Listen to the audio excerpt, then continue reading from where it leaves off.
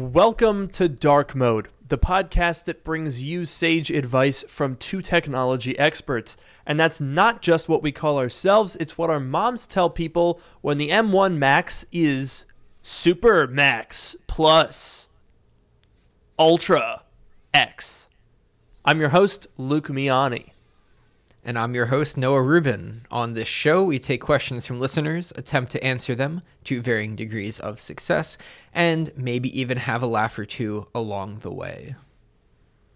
And you're going to be able to hear those laughs with ultra clarity because Dark Mode has been upgraded. This is where it would be nice to have a soundboard that would have like applause. That's our next step. I think applause and the laugh track will provide me ultimate, endless amusement. But anyway, I think so. It'll make me feel better about myself as well. Yeah, and that's really what I'm going for. I want you to feel good about yourself, Noah. Thank you. We'll feel appreciated. Yeah. So, yeah, we got new mics. We got SM7Bs. We resisted it for like a year. Wait. Have we been doing this for a year? No, not yet. Almost. We're getting there. When was our first episode? I want to say it was in February. Sometime in February. Okay, wait. I can find this. Our first episode, episode 1 Power Tower, was Valentine's Day 2021. Oh, I kind of remember that it was Valentine's Day. Yeah, and we were like, oh, what are we, spending time with our wives and girlfriends? Nope, we're doing a podcast about technology. That really sums it all up. Well, there you go. Yep. Yeah, that's kind of the level that we're operating on. But this year, I happen to know that Valentine's Day is on a Monday, so we will not be interrupting any Valentine's Day smooches to bring you the latest technology news and advice. That's good. I'm going to be very busy on Valentine's Day, so. Yeah, I know you're fully booked. Oh yeah. Dawn to dusk. I'm not looking forward to it, honestly. It's going to be a real Yeah, slog. I mean, for those of you who might not know, Noah is actually involved in a romance movie style juggling between 3 different girlfriends that he accidentally has ended up dating at the same time, and many of his days are hilarious shenanigans revolving around his ineptitude at keeping 3 separate relationships under 3 fake pseudonyms straight, and he gets into lots of mishaps, shenanigans, and tomfoolery along the way. It's a whole thing. I'm still in the first act, so they haven't. Yeah. I don't think they've begun to suspect anything yet, but we're getting there. Yeah, I mean, if Noah sends a little stressed the day before Valentine's Day, it's right before the climax and right before the falling action, so he's going to have a lot on his plate. So just keep that in mind. Exactly. So I wanted to start off today by, I don't know how we got on that tangent, by the way. The point of all of that was that we have new mics and that we've almost been doing this for a year. Yes. So let us know. DM me on Twitter if you think this episode sounds nice. Or you can just @ me on Twitter. Or you can just not do anything. You can just privately think that it sounds nice. That's also acceptable. As long as you at least think it. Send us good vibes. Exactly. We're hosted by Vibes. And that's our hosting platform. It's efficient. It's very efficient. Now, to start out today, well, we have some news that came out today, Noah. I don't know if you saw this over on the old Twitter, but apparently there is yet another variant of the M1 Max, or I don't know, some other name, that could come out. We're talking 2 months from now. Did you see that? I saw there was some discussion going on, but I didn't really read much. So this is new to me. Yeah, so I guess I'll summarize it. So I put a video up on the channel earlier today. Some of you might be coming here from that video, or maybe you'll go to that video from here. Either way is fine with me. But basically, here's what happened. So Twitter, the suspense almost got me there. Apple doesn't want me to tell you about this. Yeah. Twitter leaker Dylan DKT, who has been remarkably and consistently accurate, he tweeted out that the upcoming iMac Pro, which is not a finalized name, but apparently that is the leading candidate for naming, has, at least what he has seen, a reference to of another configuration above what you can offer with the 14 and 16-inch M1 Pro and M1 Max MacBook Pros. And so he's saying a 12-core CPU option, which would presumably be additional performance cores, because I don't really see why you would need more efficiency cores in a desktop. Yeah. But this is super interesting, because obviously in a desktop, you don't need to be as concerned about power consumption. I mean, Noah, have you ever, you've used desktops before, have you ever really considered how much power they use? No, I mean, yeah, you just, when I built the computer, you buy whatever power supply it is, and that's the only time that I've ever thought about it, I guess. So, no. Yeah, that's the same. The only time I've thought about it really is when building PCs, because Macs, obviously you don't really need to worry about it. You just plug it in. But it also doesn't have a super duper, it doesn't have a super big impact on the usability. When I'm looking at a laptop and I see that it has a 180 watt GPU, that tells me that it's going to produce a lot of heat and it needs a big old bunch of fans and pipes, and it's probably going to be thick. Like, there's a pretty direct correlation there. But in a desktop, I'm okay if it uses a little bit more power. Obviously, I like power efficiency. I like, consuming less electricity, using less natural resources, all that stuff. But it doesn't need to be a laptop. Yeah. And that's what's really interesting, because once you go to an iMac form factor and you don't necessarily need to keep your system power to a minimum, you can add 2 more performance cores. You can add what I estimated in the video to be another 8 GPU cores. To me, that makes the most sense, because I don't know if you saw this, Noah, but if you download TG Pro, which is a temperature monitoring software, and you look at the readouts for the GPU temperature, it's arranged by clusters. So there's 4 clusters that will show up, 8 cores in each. So essentially, they took the M1 GPU and they put 4 of them next to each other, and there you have it. That makes sense. Yeah, it does make sense. And so essentially, what we would be talking about is adding another one of those. So you'd get 40 core GPU, substantial, and you'd get a 12 core CPU. What are your thoughts on, having now reviewed, well, you didn't make a review on it, but you've been using the most powerful M1 Max, as have I. Do you think that this is noticeable even? Like, do you think you would notice this additional bump? Yeah. In this? Because it's not like going from the M1 Pro to the M1 Max, right? That's double the GPU cores. Right. And you don't get double the performance. So, in terms of graphics, I don't know. I kind of wonder if all of those extra GPU cores might just get eaten up by the fact that you're driving a 5K display for whatever it is you're doing.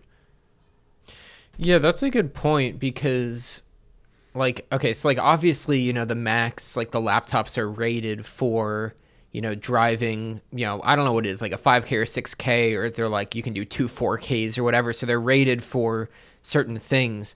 But I guess if you think about like, you know, when you get into the really pro stuff, you know, talking about like the Mac Pro or even I guess like the iMac, and if you have a second monitor with it, like that's some serious you know, graphics that you're going to be driving there. So that's a good point that that maybe the additional cores would be like necessary to get good performance on, you know, that kind of screen real estate. But to answer your first question, I don't know if I would. I mean, I personally wouldn't notice a difference, obviously, because it's you know, so overkill. But I'm sure there are people out there that would absolutely.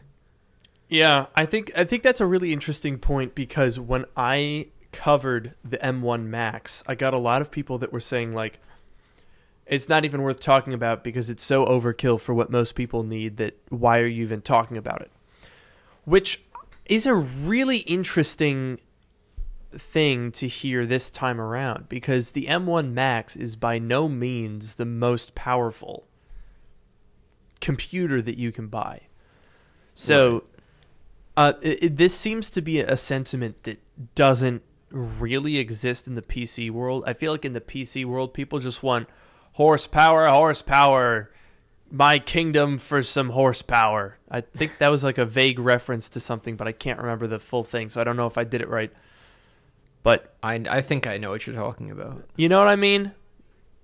I don't know exactly what it is, but I do know what you mean. All right, so we're on the same level of vague comprehension that I made a reference, and we'll let the audience figure out what it was. Yes. There we go. But yeah, so a lot of people are like, oh, well, you don't even, like, I don't even care because the M1 Max is so overkill. I don't even need that, let alone anything in addition. But, I mean, that doesn't change the fact that there are certainly people out there that could use more horsepower. I mean, I like to think that I could. If I'm honest, the M1 Max is probably more than enough for running my video production side of business and stuff like that. But I just like when things are fast. So I will, of course, be purchasing this new iMac, obviously. What do you take me for? Some sort of a fool? There's no question about that. But I think there's no question about you purchasing. Me being a fool. Well, both of them. Both you purchasing the new iMac and you being a fool. That's fair. But to go back to, you had the interesting point about, you know, this kind of discussion doesn't really exist in the PC world about like things being too powerful or whatever. And I guess that's really because of gaming, I would think, because with gaming, there's always new games coming out that require bigger and better hardware, and there's always, you know, push out additional frame rate, get a high refresh rate monitor, 4K HDR, whatever, like all that stuff. I feel like gaming can usually, like if you're playing the like top AAA like new games, it can take advantage of anything that you can throw at it. You know, the ceiling is, you know, very, very high on that. Whereas on Macs, where there isn't gaming, obviously productivity, video editing, modeling, whatever other stuff there is. But I feel like on PC, it's very easy. A lot of the people that are making that argument are probably gamers, or I don't know if I should say that, but a lot of people make that argument. I'm sure they are gamers, and you know, they can throw resources at that. And maybe on a Mac, you're not doing as much gaming. You know, maybe true. some people That's don't true. need it. A lot of the tasks, like whenever we benchmark Apple Silicon, a lot of those tasks aren't fully saturating the hardware. So, like when I'm rendering in Final Cut Pro, it's not maxing out the system the whole time. If it was, then I would definitely need more hardware. But yeah. I also want to real quick shout out to the couple of super chats. Let me get Cole up here. Where is Cole? Oh, no, it's far away. Okay, I found it. There we go. Thanks, guys, for the super chats. Really appreciate it. Yeah, I think that's a very good point, because I have a system with a 3090 in it. I was lucky enough to get an RTX 3090 last year that had been returned to a Micro Center, so it was on clearance sale. I paid sub MSRP. Very lucky. I know. I mean, it was lucky. still $1,600, but it was an $1,800 MSRP. That's nice. That was a bit of a cop right there. Yeah. But even with a 3090, and I don't have a 4K. I have an ultra wide like you do, Noah. We both have 3440 by 1440 ultra wides.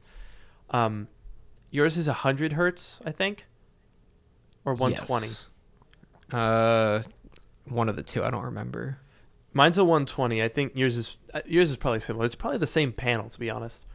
A lot of them are overlapping panels, but it's even in certain games, when I start throwing like ray tracing, cranking everything up, I can run into situations where I wish I could have a few more frames here with a 3090. Yeah. And I don't know that you necessarily have those kind of returns, in Final Cut Pro. Once you get those media accelerators, you're getting pretty much all you could need. And so, yeah, you end up getting pretty much. You don't need to spend a ton of money on upgrades, which is something that I tried to emphasize when I was reviewing the M1 Max. I was like, okay, real talk. 64 gigabytes of RAM for $400. You better really, really need that. You better have you better have a bullet pointed list for why you need that much RAM, because it is very hard to justify that price. Yeah. Yeah, it's definitely not necessary for most people, as much as it is fun to click the button and have the best machine. I think the other thing, going back to where you mentioned the game performance versus like Final Cut, I think another important factor is when you're playing a game, that's like what you're actively doing, and the frame rate and the performance really matters in that moment. If you're exporting a Final Cut video and it takes a minute longer than it would have, maybe you're going to notice it, but it's not nearly as noticeable as playing a game and the frame rate is choppy. So it's definitely a difference there as well. That is very true. And I guess, it's easy to get caught up in the how much are these little differences, offering. But I would say in the case of Final Cut Pro, there is some of that thing that you would notice every day, which is the timeline performance. True. Because, whether you're using Final Cut or Premiere or Resolve, you want to have a smooth experience when you're putting together your clips. And that was actually something that I made a whole video last May. Remember, Noah, when we got the new iMacs the M1 iMacs, and I switched from the iMac Pro to the M1 iMac? Mm-hmm. The thing that was really weird about that is my iMac Pro was a faster when it comes to rendering and exporting. Mm-hmm. That is as it should be, because this iMac Pro was $10,000. Yeah. I didn't buy it new, but someone paid $10,000 for this thing. So you'd expect it to be very fast for more than 2 years. And it has done that. Yeah. But the timeline performance on the M1 was better. When I was working with the footage, it was better on the M1 iMac than it was on a $10,000 Intel workstation that was faster in rendering and exporting. So I think that's also worth noting. You don't even need to get the M1 Pro. You can just have the normal M1. And the chips are just so good at what they are targeted for, even without being the fastest on paper. That's interesting, because I feel like the timeline performance, I'd say, is probably more important than the rendering time. Unless, if the rendering time's a big difference, that's one thing. But if it's, a couple minutes of difference, but the timeline performance is better, I feel like that's probably the one. And obviously you know better than I do, but I feel like that's the one that you'd want to go for. Yeah, definitely. And in fact, let me just pull up my benchmarks here, because the one thing I will say, it is easy to point at a 1 or 2 minute difference here or there and say, okay, well, that's probably negligible. And in most cases, it is, but not always. Like, for example, when I have a new product coming out, I want to get my video live as soon as humanly possible. Because the YouTube game is really, really cutthroat. I mean, not like the creators are at each other's throats, because I think all the creators that I know are very lovely human beings. But the algorithm is at all of our throats. Yeah. And the eyeballs don't last. So you want to try to get your videos out as fast as humanly possible without sacrificing quality.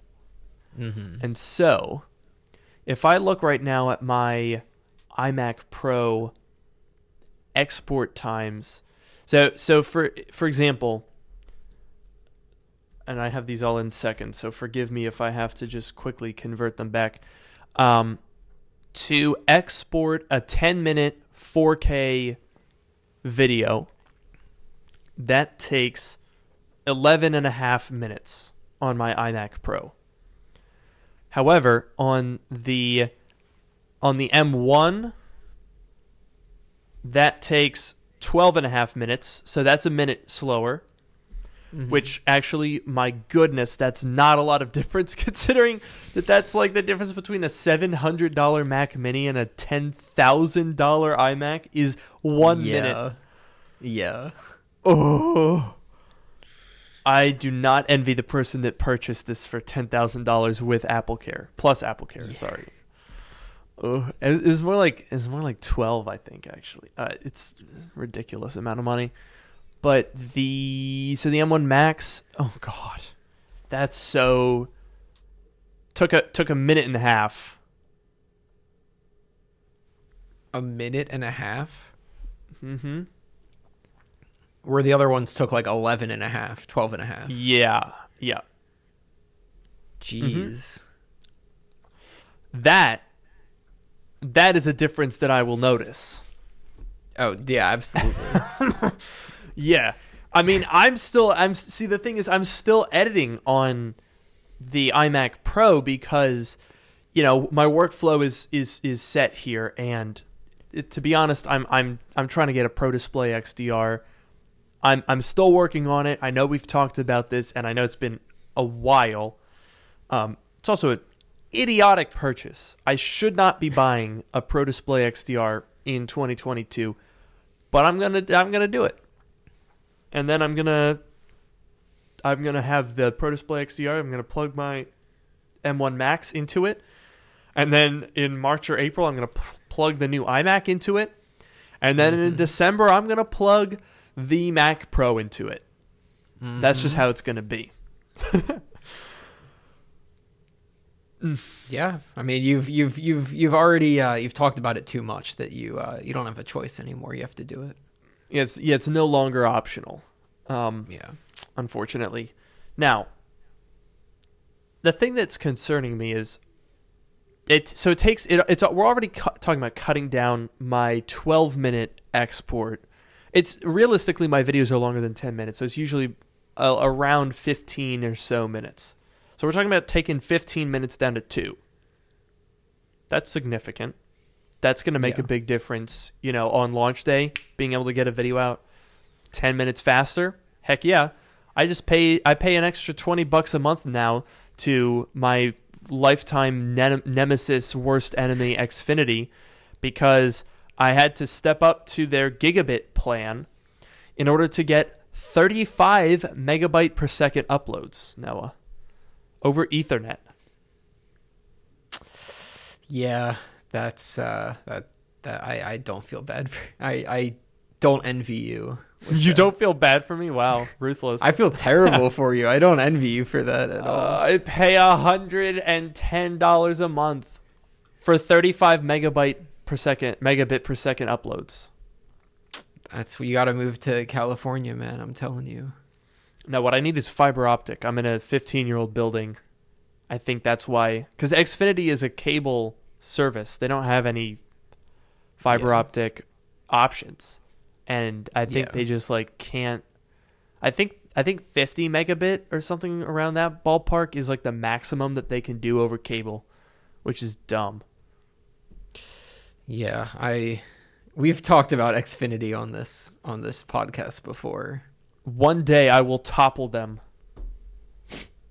They are my Ender Dragon, and I will one day slay them. Somehow. Sure you will. Of course, finding jobs for all of the people that are laid off that are not responsible for it. Anyone who's responsible for it, watch out. You're going to jail. But anyway, I paid more money so that I could upload videos faster. I'm more than happy to shave 12 minutes off my export times. The problem that I'm now realizing is, okay, so it takes 2 minutes with my $4,000 MacBook Pro. What is it going to take? 1 minute with my $40,000 Mac Pro? Like, how much more do I have to spend for realistically a maximum of 2 minutes in savings, right? The best that it can do is I click export and it instantly appears on the desktop. No, it'll export before you click the button. Oh, so like the file is on the desktop and it changes as I'm editing without a need to export at all. Yeah, as you change the timeline, it changes the file, and then the preview is just the file. There you go. Wow. You know, I almost wonder, when you're talking about, dude, this Mac Pro, this freaking thing, this beauty, which is apparently going to have 40 cores, and 128 graphics cores, and 8 media encoders. What? Yeah. That's insane. It takes 2 minutes on the Mac. If you quadruple everything about that, dude, is it going to take me like 25 seconds to export like a 20-minute video? Honestly, I mean, when you have that much power, and like, I don't know how easy it is to like parallelize video export, but I'd imagine you could do it. And if you have that many like media encoders and cores and whatever, like, it's going to tear through it. I can't wait for that. I'm going to spend way too much money on that Mac Pro. But you know what? I think of it as a public service because I'm fortunate enough that I can make these videos for you guys, and I can fill those videos with me saying, hey, you don't need this. Don't buy this. I think 50% of my content is, wow, this is awesome, and you should buy it. And then the other half is, you don't need that. You just don't need that. Like, I mean, I think this new iMac is going to be fantastic. I really do. 27 inches, mini LED display. It's going to have like 10,000 local dimming zones or some shit. It's going to be 120 hertz ProMotion variable refresh rate. Oh. Thin bezels, the new design, flat back. It's going to be like dead silent because it's going to have like a 90-watt total system power. It's going to be magnificent. But you're probably only going to need the base model at the end of the day. And you can get all of those things, all of the stuff that Apple talks about in their hardware. You know, when you look at the MacBooks, the ports, the keyboard, the battery, the display, all of that stuff, you don't have to spend a penny more than the starting price to get. Yeah. And that makes the base models, the bar to cross the base model has to be very high because you just get all of that stuff without having to spend any extra on their silly upgrades. Yeah, that's like the key. And like with the new MacBook Pros, I know that was like one of the things that we both said, and I think I mentioned it in my little developer review thing, but like there's a lot of great stuff about the new Macs, and you get them all in the base model. And obviously, you know, you can get more performance if you need it, or I guess if you want it. But like all that good stuff is in the base model, and there's not There's not much. I mean, like, what else? Like, on the Max, I guess, if you want that Ethernet port in the power brick, or if you want, True. 2 more USB-C ports or Thunderbolt ports or whatever they are, you could step up a little bit, but, like, beyond, maybe one more level up, there's really, not much that you're not getting much beyond just, like, additional performance. Why don't we go ahead and set up a poll here? Okay. For you viewers right now, with what you do, is an M1 Max overkill? Is it a good value? Or is it an absolute necessity and you wish that you had more? I think that's an interesting question. Because I know that there are people that watch these videos that legitimately, make big purchasing decisions. I've talked to a couple of people that, wanted advice on Mac Pro ordering. I know people that purchase computers for businesses watch tech YouTube. I've talked to someone, I think we talked about on the podcast. I talked to someone last year in like May or June that watched my channel and was very heartbroken to have to order like fully loaded out $6,000 Intel 16-inch MacBook Pros because they had to buy them then and couldn't wait for the new ones to come out. And I remember they that. basically messaged me and were like, I can't believe that I have to place the order on this because this is killing me as a tech fan. Yeah. But there are people that watch these videos, and I'm curious to see if anyone happens to be here with us. So let's go ahead and get this poll shared. So for the M1 Max, I'm going to say not enough just for myself. So far, we have a 3-way tie with 3 votes. Do you want to put the link up as well? Yeah. Oh, yeah. I forgot about that. So if you're watching along, you can go to app.darkmodepodcast.com, and you can go ahead and vote in our poll here. It seems like some people figured it out, or are 2 of these votes us, Noah? I haven't voted yet. I think maybe some people have it bookmarked. Ooh. Yeah, there we go. We got the link up here. All right, Overkill is starting to take a lead here. As we're having this discussion, I do have some concerns about Apple's ability to compete. And I don't know, it's not necessarily something that matters a whole lot to the actual people, because realistically, Apple could probably have just completely deleted their high-end Pro lineup and said, we only make consumer laptops now.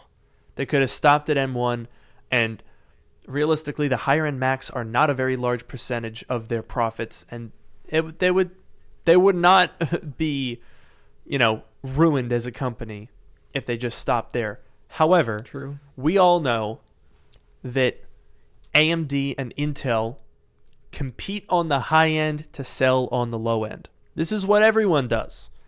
It's called a halo product. And the importance of it is not to sell that product, but to demonstrate your ability as a company all the way up and down your product stack.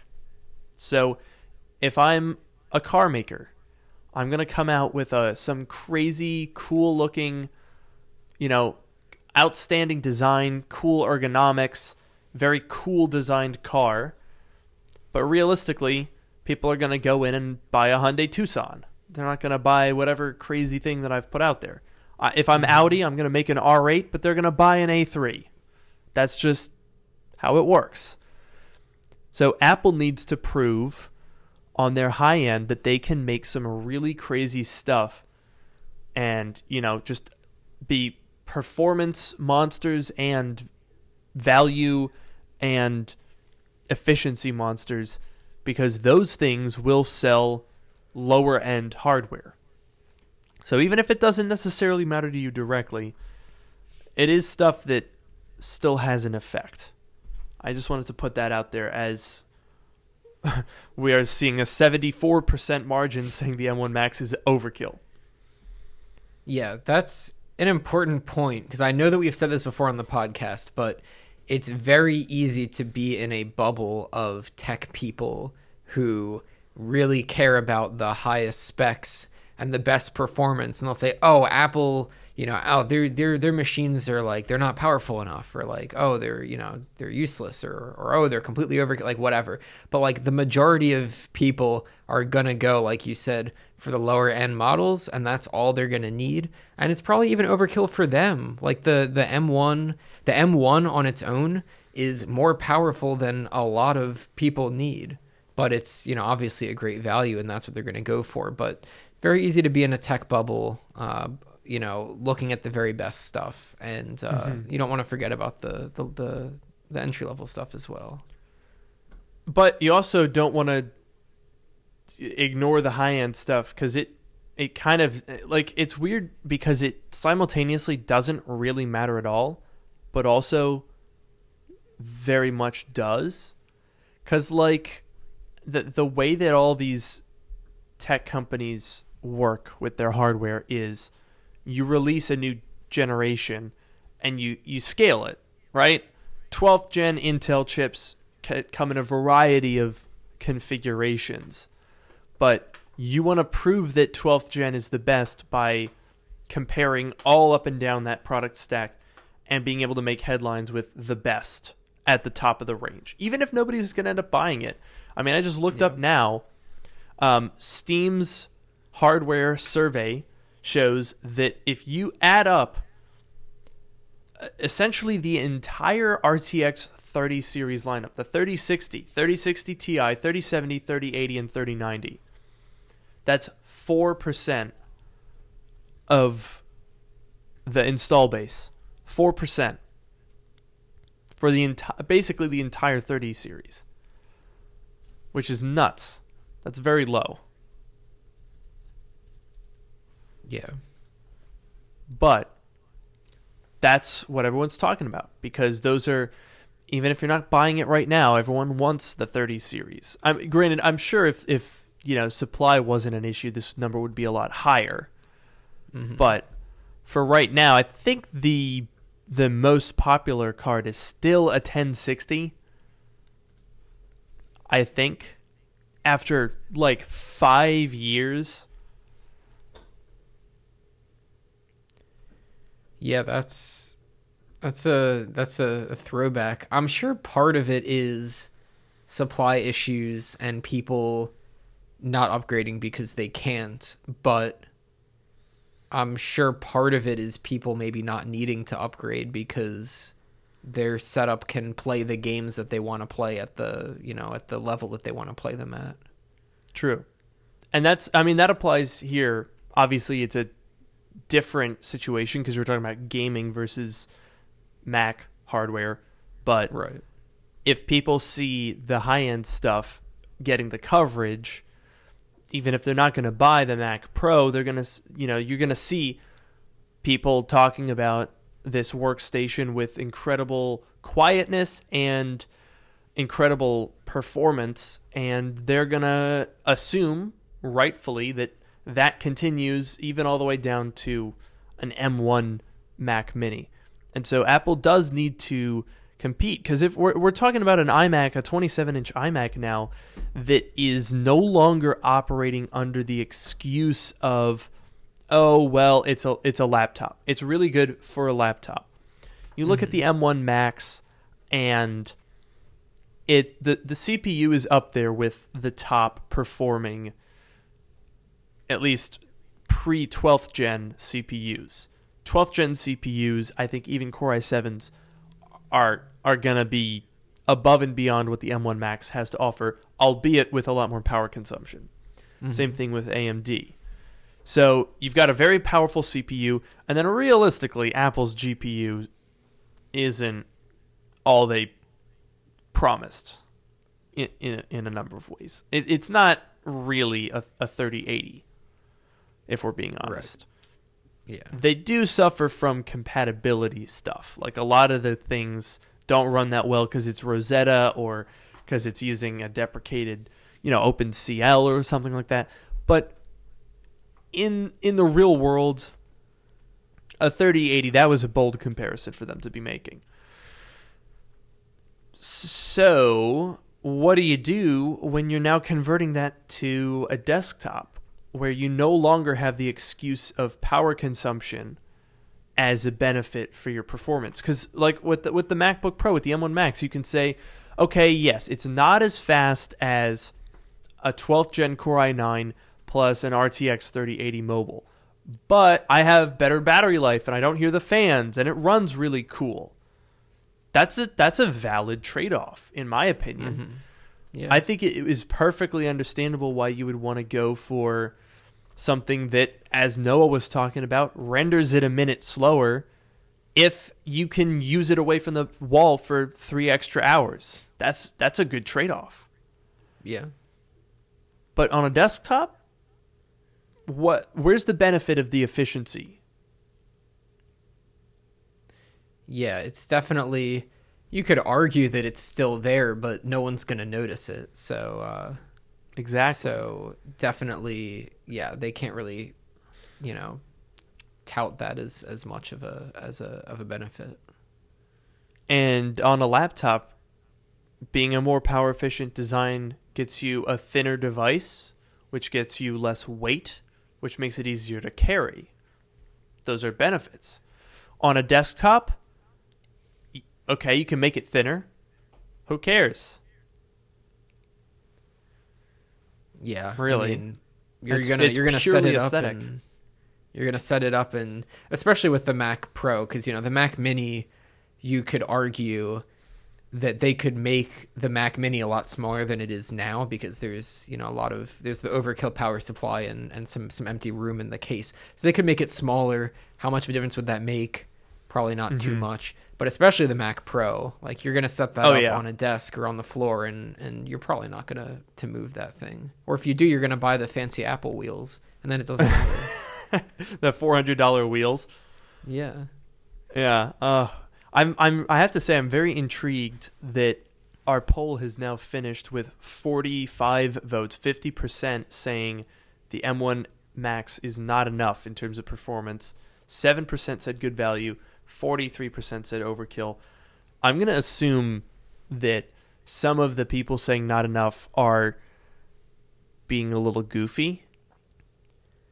Yeah, because it was overkill was the winner for a while, and then at the end, not enough started Took the really lead there. Yeah, it really took the lead. So I don't know. I mean, I think though that does tell us that there are some people who would want to see more power, even if it's just to watch videos on powerful electronics, right? Like that's a very valid reason. There's a reason that PC build channels get views about like crazy expensive builds. It's kind of just entertaining to watch. Yeah. And that's part of how a brand makes its sales. Halo car example. Mm-hmm. So I really hope that Apple can pull out all the stops. I will say though, no, the one benefit that efficiency would give you on the desktop is noise. Yeah.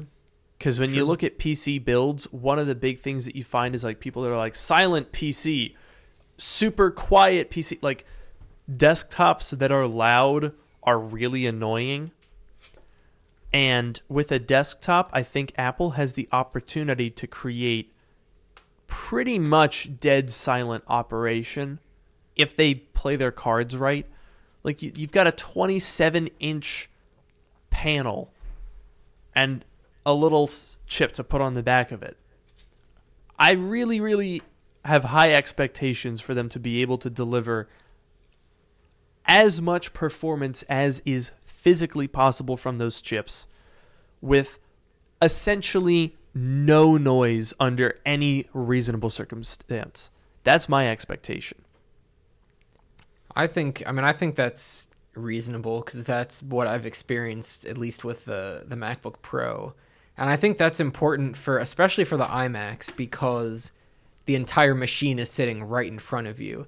With the desktop, you can make the argument that you can stick it on the floor, and obviously, if it makes noise, it can still be annoying, but it's not going to be right in front of you. The iMac, the entire computer being right in front of you but still being silent, that definitely makes a big difference.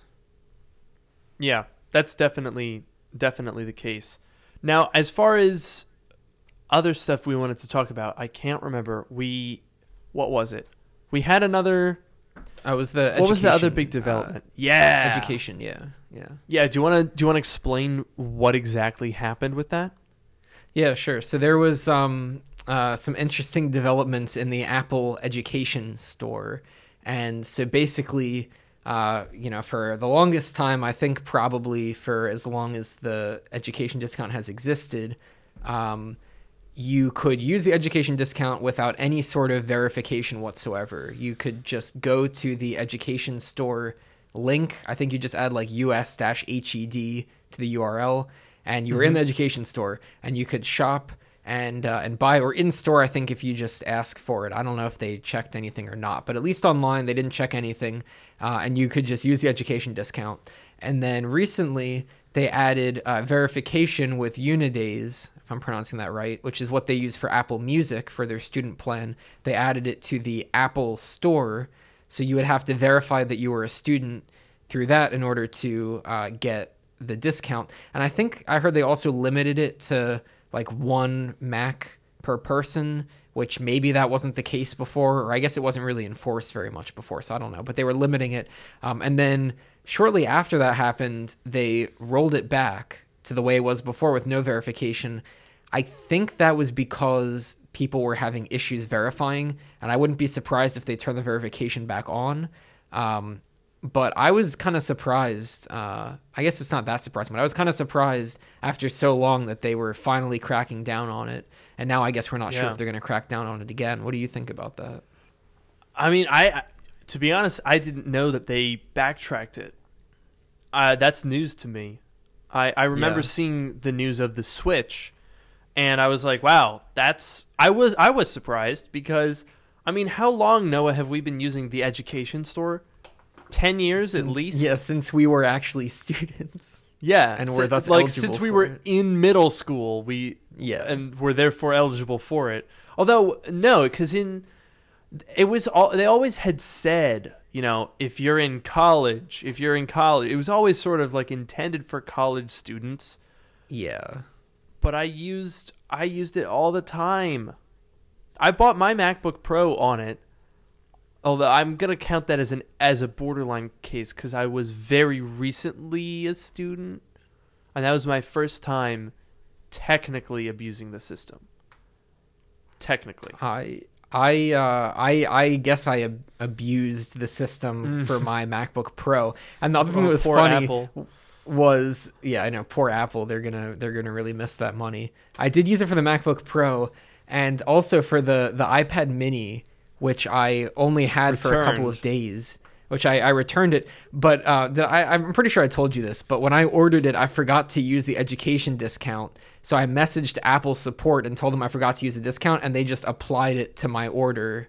Oh my God. Again, no verification, no nothing. They just applied it to my order. So, it was before my card got charged, and then it got charged the lesser amount because they applied the discount after the fact, which I thought was pretty funny. God. That's so funny. Yeah, I mean, I don't really know why they're pretending to care that much right now. I guess someone came up to them and said, "Hey, look, work with us here at Unidays. Just put it in, and we'll save you a couple. Bit of money." And they're like, "All right." That's what I suspect. I don't think it's really been that big of like. I highly doubt that they've had like frantic meetings in Tim Cook's office. They're like, "Sir, we're hemorrhaging money. Yeah. Everyone is using the education discount, and we're going under in 30 days if we don't do something." And then for 8 years, Tim Cook has been searching the internet like, oh, if only there was a way to figure out if someone's actually a student. It's crazy. There's no way to do this. Yeah, and then Unidays came in and were like, "We're here for the rescue." Tim was like, "Thank you. We're going to be a $4 trillion company in 1 month now." We think we're going to love this. That's so accurate though, because then they rolled it back, but then they might put it out again. So they literally said, "We think you're going to love this." Yeah. And maybe they were wrong. But the interesting theory that I read about this was that so first of all, we should say the education discount has been around for a very long time, like we said. And so the fact that they're cracking down on it now, or maybe cracking down on it now, is it's surprising because it's been around for so long and it hasn't been a problem. If it were a new thing and then, they were cracking down on it, that's one thing. But it's been around for so long, and I can't think of a particular reason why now versus earlier they would have. But the interesting theory that I read about this was that Apple was sort of using the education store education discount as a way to like secretly discount their products for people that know about them. That's kind of a weird way to phrase it, but basically what I mean, or what they were saying was, Apple doesn't do sales. They don't do discounts on their products. Sometimes they'll bundle like an Apple gift card or like AirPods or something with a product for like back to school or whatever, but they don't do actual discounts on their products. And so the theory was that maybe in order to compete with some of the other retail stores that actually do have discounts, if they leave the education store open and, they're not encouraging it, but they're also not checking it. If they sort of just leave it open, then people that know can get the discount, but they're still buying directly from Apple. And then maybe that'll make some people happy. So I thought that was a really interesting theory. That is an interesting theory, because I guess if I'm really dead set on buying a custom configuration Mac, one that recently came out that's not on discount and is a configuration that nobody's carrying, because Micro Center, Best Buy, they tend to carry the usual configurations, maybe a couple of options, the kind of thing that Apple actually stocks in store, not stuff that you're going to build and customize. Yeah. And so maybe in that particular case, if I'm gonna build my own, like if I want to get like a weird configuration that I can't find anywhere and I'm really desperate to buy it, I would go through the education store if I could. But I guess now the argument would be, sucks to suck. You don't get a discount. You just have to buy it at full sticker. Yeah, I guess. I mean, I guess Apple themselves probably aren't too concerned about, like, if they really were concerned about discounts or whatever, then they could make a more of an effort. I feel like part of their brand is like, these are the products we're offering and these are the prices, take it or leave it. And they let the other, the big box retailers or whatever, they let them handle the sales and stuff.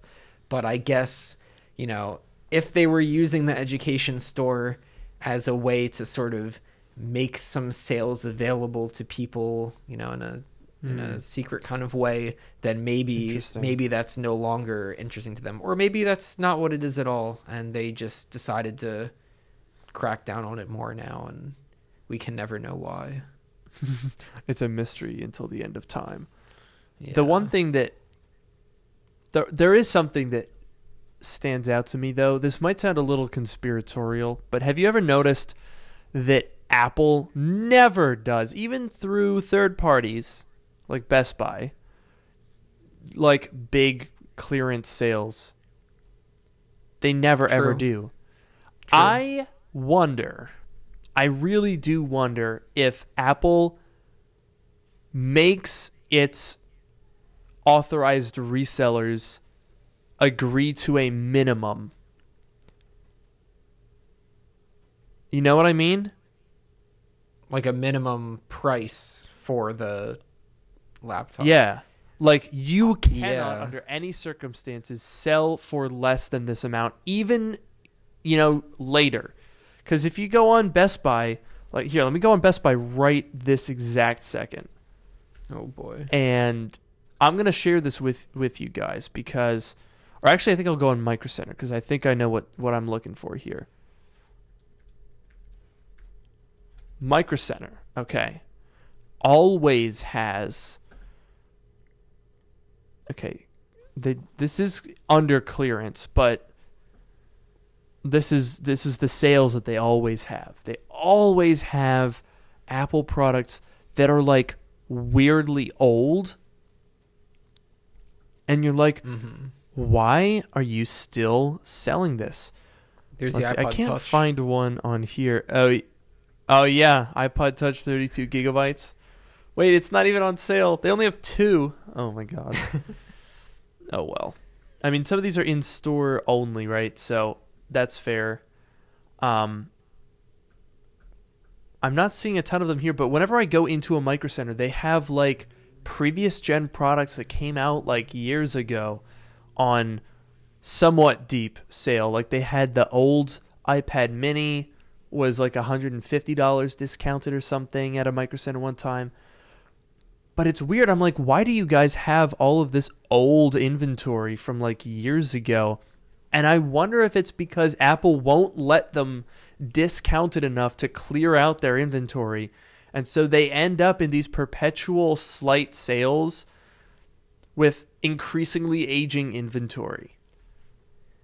I could see that, especially with the newer stuff. The older stuff, maybe, but like definitely with the newer stuff, like I could see like if some big box retailer, they could be a little sneaky and like if they discounted the Mac like pretty heavily, maybe bundled it with something else that people might want, and like sort of took a lot of the sales maybe from the other companies and from Apple themselves. I could definitely see them having like a minimum price in line, because like obviously there's MSRP, but I could see like a minimum as well that Apple would enforce. It makes sense. An MMRP, manufacturer's minimum retail price. Yeah, I could see it. I don't know. That's a conspiracy. So for those of you lawyers out there, it's just a hunch. Nothing legally binding. Yeah. Don't worry about it. We don't have any insider information. No, absolutely not. I wouldn't be surprised though. I mean, I know that a lot of in other segments, a lot of stores have to like you like call in and agree on like, hey, this is the lowest price. Actually, wait a minute. I think this isn't a conspiracy at all. I'm just now remembering. I watched a Linus Tech Tips video from a while back where he was talking about TVs, I think, and he basically said that they do have minimum prices to prevent retailers from just like putting everything on a ton of sale and completely like diluting the brand. So that I changed my mind. They do have that. It's not a conspiracy. It's just a fact. I just think that they're probably fairly aggressive with it. Yeah, now the lawyers can know this is a fact. It's not a conspiracy anymore. Okay, so we're still. That was a joke.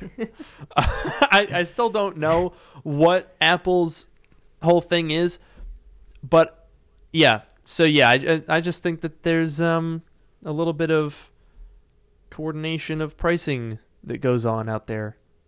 I think so. I think Which they should is do neither the positive nor negative. They should do the Nathan For You. Remember the TV, the $1 TV? Do you remember? This? I don't remember that.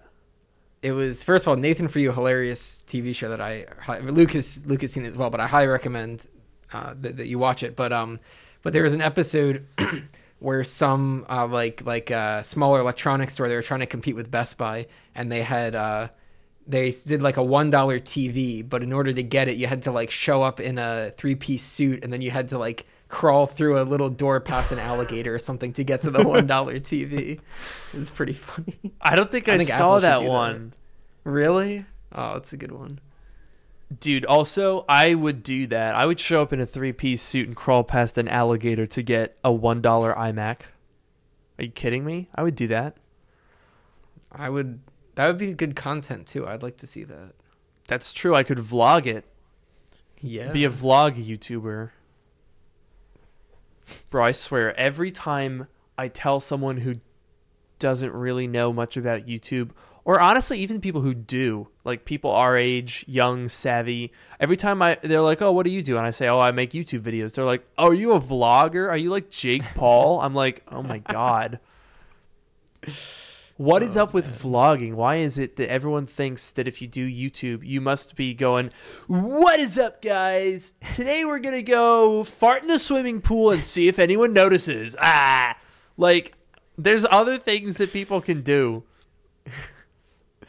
There are, but I feel like those are the people that always make the news headlines for doing bad know, I things. hate it. And that's what people think about. You know what I think about, Noah? What do you think about, Luke? I think about ending this podcast episode with our voices in it. That's an interesting thought. Interesting way to phrase it too. Yeah, that was on purpose. Yeah. Yeah, so I gotta go vlog right now, actually. I'm late for my vlog appointment. Oh, man. We're not farting in swimming pools. We're farting near them. It's very different. I don't want to be derivative, you know? Of course. But I have been your host, Luke Miani. And I've been your host, Noah Rubin. Thanks for tuning in and look at have a this. great night. Noah's audio has cut out. That's interesting. It did? Well, it doesn't matter because the podcast is over. So thank you guys for listening. Good night.